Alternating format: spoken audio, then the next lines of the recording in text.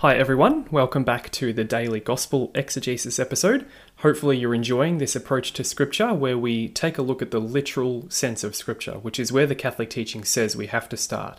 There is of course spiritual meanings of the text and personal meanings of the text, but the Church says we must start with the literal sense, which is what was the original author trying to convey to his original hearers. And we can use the tools of exegesis and good Catholic scholarship to try and understand what that might be.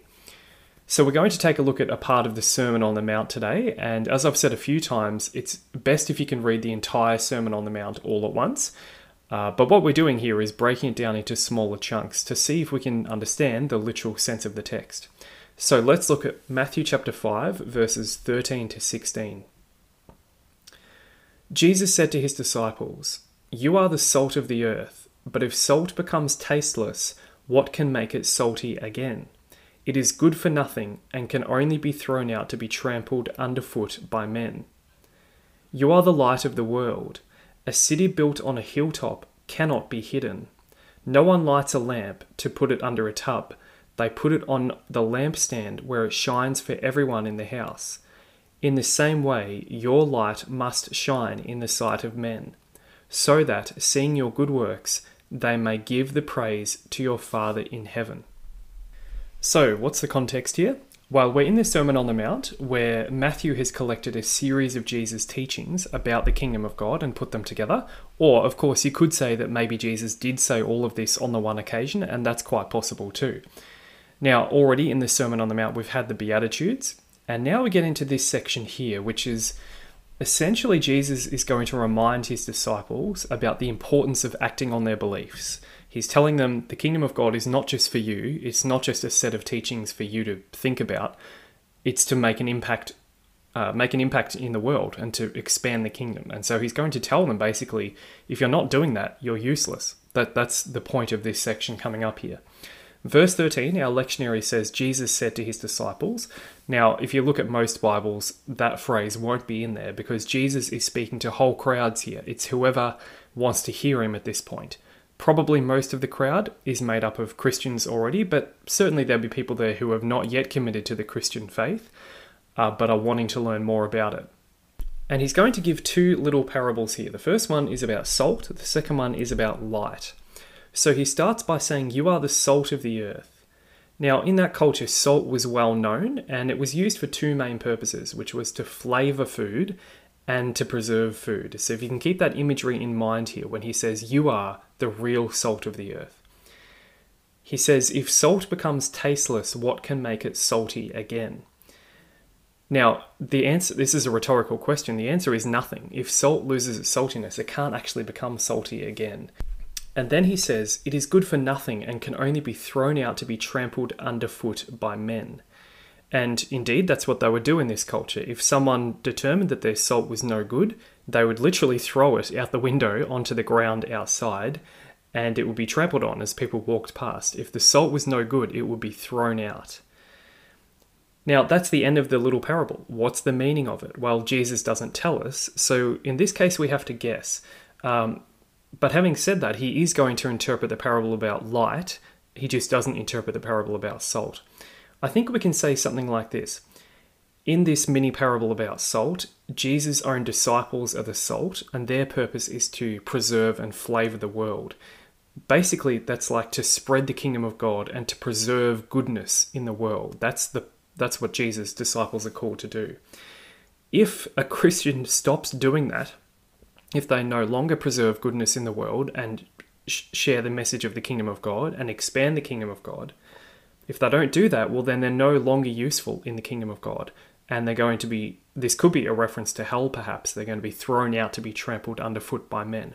That would certainly fit with some things Jesus says later in the Sermon on the Mount, but it's not brought out explicitly here. Now, there might be one more additional element here to salt, which is if you think about the Old Testament background, salt was often part of covenant-making ceremonies, quite important ones. So salt was part of the covenant of priesthood made with Aaron and his descendants. If you look at Numbers chapter 18, verse 19, there's a reference to salt there. And it was also part of the covenant made with David and his descendants in 2 Chronicles 13, verse 5. So perhaps there's an element here of you are the people of the new covenant, and you have a special responsibility to live up to the covenant. That might be part of what's going on here. So Jesus now gives us another you are parable. You are the light of the world. Now, once again, as we'll see here, the point is going to be that his disciples are supposed to make an impact on the world. And this actually does have a fairly significant Old Testament background. Israel in the Old Testament, God's people, were supposed to be a light to the nations. If you study the Old Testament carefully, you'll see that God didn't choose Israel just because he wanted a special chosen people just for the sake of it, I guess. The point of God calling out the people of Israel was so that they would be an example to the rest of the nations, and they would lead the rest of the nations back to God. They were called to be a light to the nations. It specifically says that in Isaiah chapter 60, verses 1 to 3. It's also in Baruch chapter 4, verse 2. So Israel was the light of the world in the Old Testament. Now Jesus says to his disciples, you are the light of the world. Very much fits in with this theology of Christians being the new Israel, who are designed to bring the whole world to God. In a sense, they're continuing the mission that Israel did not fulfill. Jesus says, you are the light of the world. A city built on a hilltop cannot be hidden. Now, many cities in the ancient world, including Jerusalem, could be seen from miles around because they were built on hills. That was one of the reasons why cities were built on hills. Certainly here, well, almost certainly, we have a reference to Jerusalem, as Jesus here says, a city on a hilltop cannot be hidden. You are the light of the world. If you put those two together, in Old Testament theology, Jerusalem was a visible sign to the rest of the nations of God's reign on earth. They would look up to Jerusalem. It was built on a hill. People could see it from everywhere, and they would see it as something that points the rest of the nations to God. Well, here Jesus says, you are the city built on a hilltop, and you cannot be hidden. So God's new people are the new Jerusalem. Jesus says, no one lights a lamp to put it under a tub. Now, when we hear the word lamp here, we shouldn't think of like a modern electricity lamp. It was like a small stone pot thing. If you think about the lamp in the movie Aladdin, that's essentially what he's talking about here. That's what the lamps were. They would have a flame coming out of it, and you could use it to light rooms. Jesus says no one lights a lamp to put it under a tub. Another translation there is a bushel. It's like a basket. No one lights a lamp to put it under a basket. They put it on a lampstand where it shines for everyone in the house. So if you wanted to use this lamp to light up the whole house, you'd put it on a special lampstand, and it would kind of spread its light to the whole house. Jesus says, in the same way, so now we're going to get this interpretation from Jesus. He says, just as no one lights a lamp and puts it under a tub, rather they put it on a lampstand, Jesus now says, well, in the same way, your light must shine in the sight of men. So Jesus says the light that you have, this kingdom of God information and the Spirit of God that you're beginning to receive through information about the kingdom, you must shine in the sight of men. His disciples must live in such a way that other people will take notice and will be drawn to the kingdom. So Jesus continues the thought, in the same way your light must shine in the sight of men so now we're going to hear the purpose. Why does Jesus want the kingdom of God to be visible? So that, seeing your good works, they may give the praise to your Father in heaven. So here's the whole thing, and this is interesting. Jesus says, when people see Christians doing good works, because they're motivated by their faith and because they're empowered by the kingdom, that will cause other people who are watching to realize that God has genuine power. This kingdom of God is real. And they're likely to turn to God and come into the kingdom.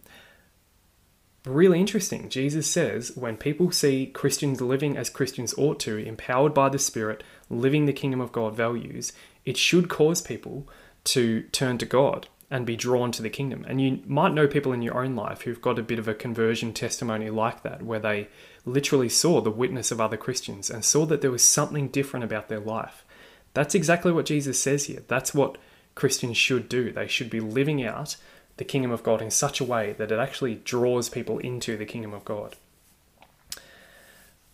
And notice he says here, seeing your good works, so works is an important part of this, not just talking about the kingdom, but actually doing good works. And the Sermon on the Mount is going to tell us a bit more about these good works as we go on. They may give praise to your Father in heaven. So your Father, Jesus here says that God is the Father of Christians. This is the first time in the Gospel of Matthew that this idea of God as Father has appeared, and it's going to come up 17 times total in the Sermon on the Mount. We'll talk more about this term Father, particularly when we get to the Our Father prayer. So your Father in heaven, it's quite a powerful phrase. We have a Father, an all-powerful Father who is in heaven, and he cares about our needs and he can respond to our needs. This is the one we're called to represent.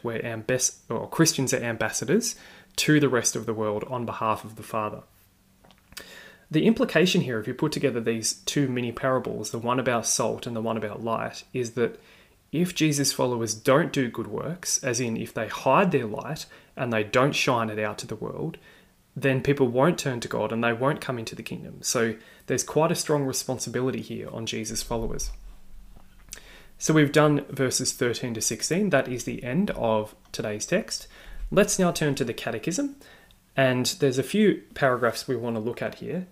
So paragraph 782 is about the characteristics of the people of God. And this fits in very well with what we've been saying. Its mission is to be salt of the earth and light of the world. This people is a most sure seed of unity, hope, and salvation for the whole human race.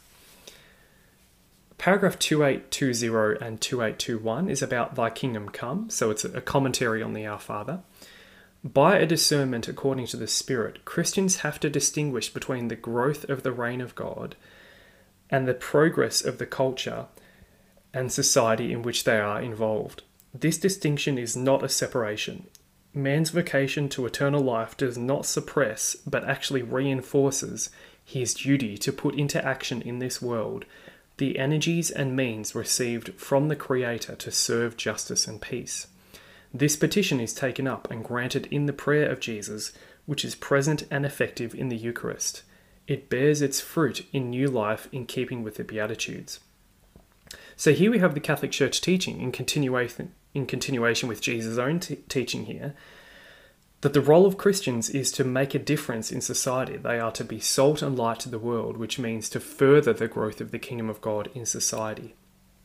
Paragraph 1243 is about the mystagogy of baptism, and it's talking particularly about light. The candle lit from the Easter candle signifies that Christ has enlightened the neophyte. In him, the baptized are the light of the world. So in a real sense, those who are baptized are the light of the world, and they get a candle to represent that at their baptism. Paragraph 326, this is just about the word heaven.